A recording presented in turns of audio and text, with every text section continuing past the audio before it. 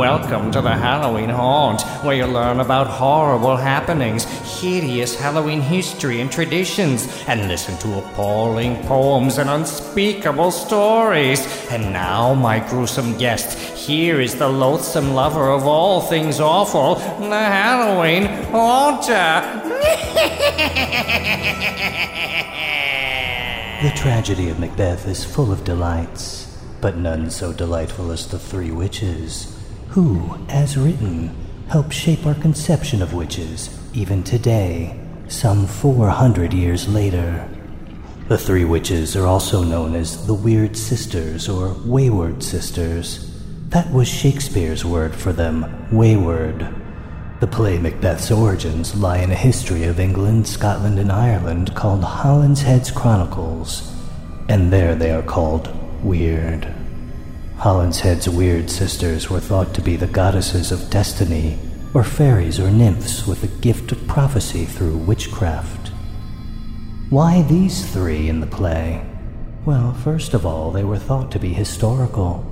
In the Holinshead Chronicles, Macbeth and Banquo find three women in strange and wild apparel, resembling creatures of elder world, who lay down some prophecies, then promptly vanish.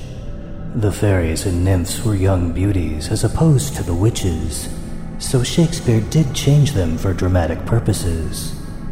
So second of all, anti-witchcraft laws were fairly fresh in England, having been passed less than a decade earlier. They stuck, too, for more than 130 years. So perhaps witches were controversial, you think? Controversy sells, after all. And they were untrusted and feared. And very, very theatrical.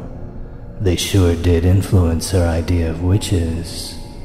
William Shakespeare did some research, or perhaps he was just familiar with a traditional view of witches. Even if he did not invent this portrayal of witches, his staying power over the centuries surely helped cement the idea of the witch as evil hag, often with a screw loose. And now, in the name of culture and Halloween, I present the beginning of Act 4, Scene 1 of the Tragedy of Macbeth by William Shakespeare. A cavern. In the middle, a boiling cauldron. Thunder. Enter the three witches. First witch. Thrice the brinded cat hath mewed. Second witch. Thrice and once the hedge pig whined. Third witch. Harpier cries, 'tis time, 'tis time. First witch. Round about the cauldron go, in the poisoned entrails throw, toad that under cold stone, days and nights has 31, sweltered venom, sleeping got, boil thou first in the charmed pot.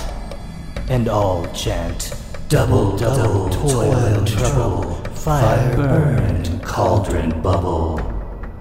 The second witch says, fillet of a fenny snake, in the cauldron boil and bake, eye of newt and toe of frog, wool of bat and tongue of dog, adder's fork and blind worm's sting, lizard's leg and owlet's wing, for a charm of powerful trouble, like a hell broth, boil and bubble. And all say, double, double, toil and trouble, fire burn and cauldron bubble. The third witch says, scale of dragon, tooth of wolf, witch's mummy, maw and gulf, of the ravened salt sea shark, root of hemlock digged in the dark, silvered in the moon's eclipse, nose of Turk and Tartar's lips, finger of birth-strangled babe, ditch delivered by a drab, make the gruel thick and slab. Add thereto a tiger's chaudron for the ingredients of our cauldron. And all say, double, double, toil and trouble, fire burn and cauldron bubble.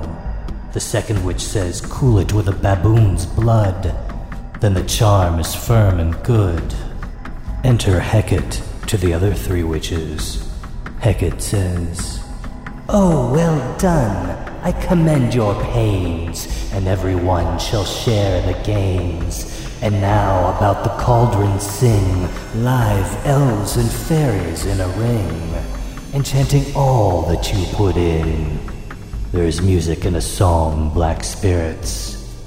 And Hecate retires. The second witch says, "By the pricking of my thumbs, something wicked this way comes. Open locks, whoever knocks, and guess who enters? It's Macbeth." Wow, that sets the scene very nicely, don't you think? I confess I edited an unfortunate disparaging reference. This isn't a comprehensive historical examination, but Macbeth has much to offer.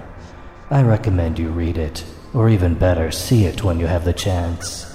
Find out about more frightening literature and all things Halloween at thehalloweenhaunt.com.